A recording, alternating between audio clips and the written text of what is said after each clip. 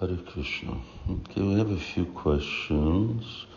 Today one starts with Manjari Devi Dasi, and she's citing Bhaktisiddhanta Saraswati Thakur's discussion with somebody who asks, how will I be able to recognize a bona fide spiritual master?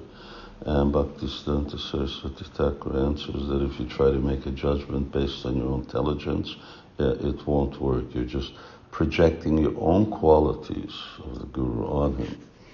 So she's asking, but if we don't use our intelligence, how are we supposed to determine who is bona fide and who's not?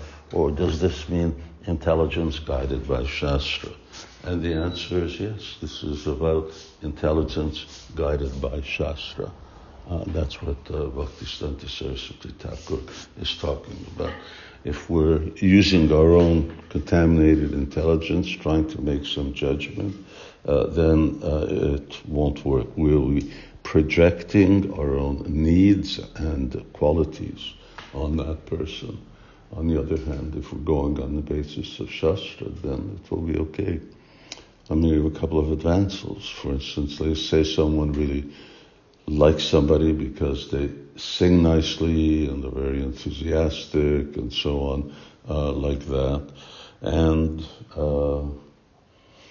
that sort of reflects in them, what previously they're very attached to, rock and roll musicians or musicians who are very, very well known. So therefore they accept someone like that without really having studied carefully scripture.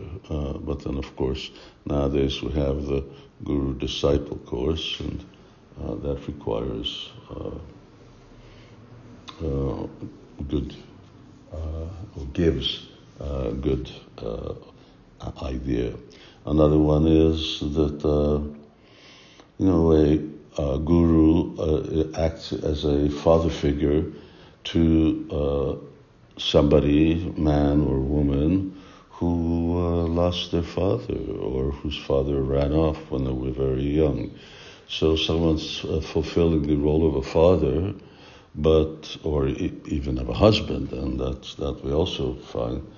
And then someone accepts that person, or somewhat similar is that when devotees are very troubled, then the Guru acts in the capacity of a psychiatrist, which may be good that he helps somebody with their material problems, but how spiritually qualified is he? So here, personal needs are projected onto the person, and that may not be the right thing. Now Ratnagarbhacharya is saying that Srimad Bhagavatam describes the Virata Rupa and says that Lord Vishnu enters or governs the feet of the Virat Rupa.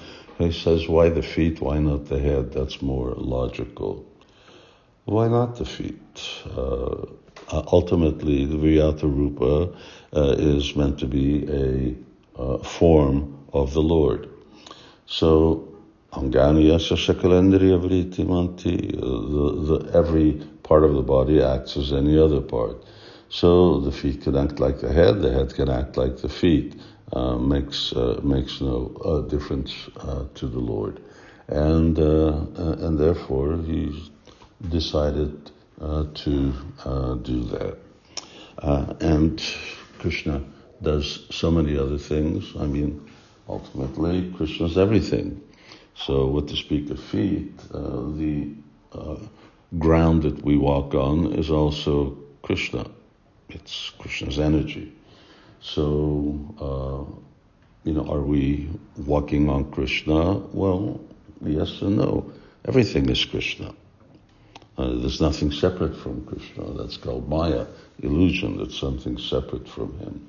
So Krishna enters into so many things with his potencies. In fact, that's how creation takes place, that Krishna and the goddess Kali, they enter into the anti-universal bubble, shell, and that's how things start to happen. They initiate movement and so many things. So there's no contradiction there. And Atmarama asks that in Vilat Kusumanjali, the first volume of the Rep Kusumanjali, I write, I talk about material, which is what material activities that can be indicative or as inspiration for spiritual bhava or spiritual moods.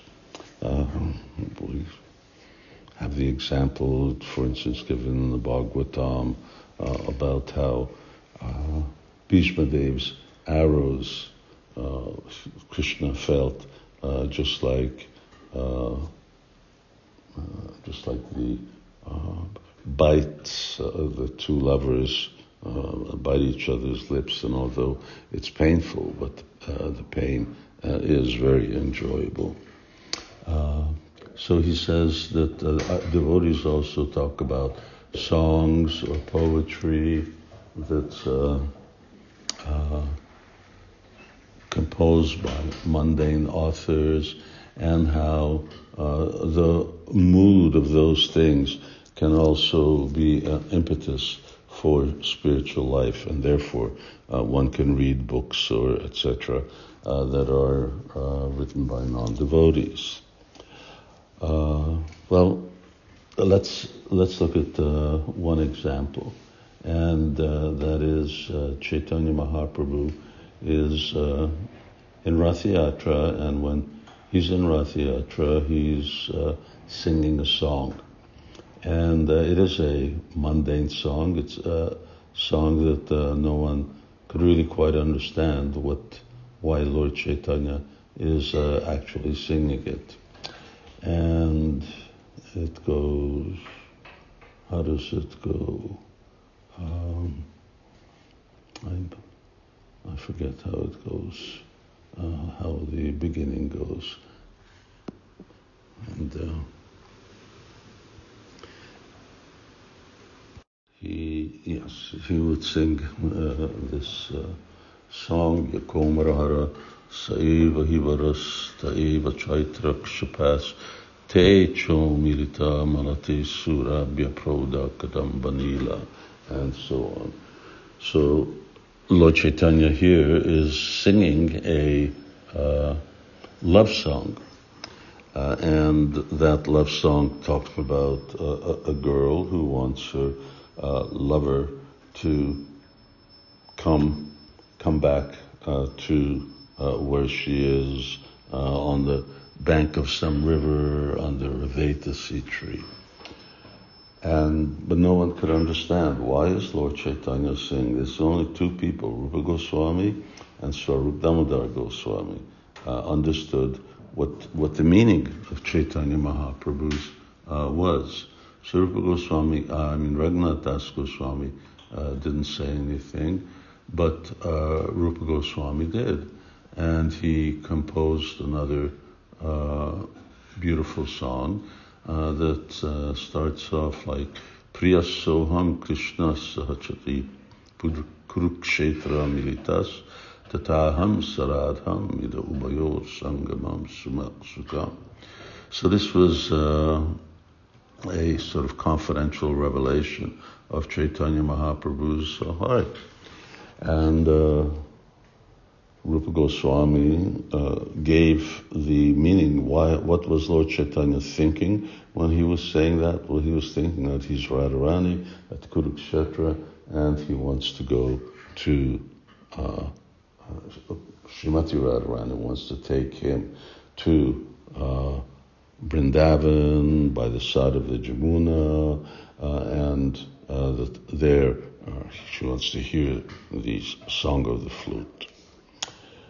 But here the point is that no one else really got the message. So you have to be very advanced. Rupa Goswami served Damodar Goswami, Chaitanya Mahaprabhu. So do we need any comparison? Therefore, know best that we don't. The type of, don't do this type of reading of mundane literature with the idea that this is going to be a inspiration, udipan, for our meditation. However, we can do things that Srila Prabhupada always talked about. That's the Bhagavad Gita's 9th chapter, 10th chapter. So Krishna says, Yomam pashyati sarvatra, sarvam chamai pashyati. Someone who sees me in everything and everything in me. So that type of thing, rasohamasa konteya, that the taste of water is Krishna. Now we should learn how to do this type of meditation.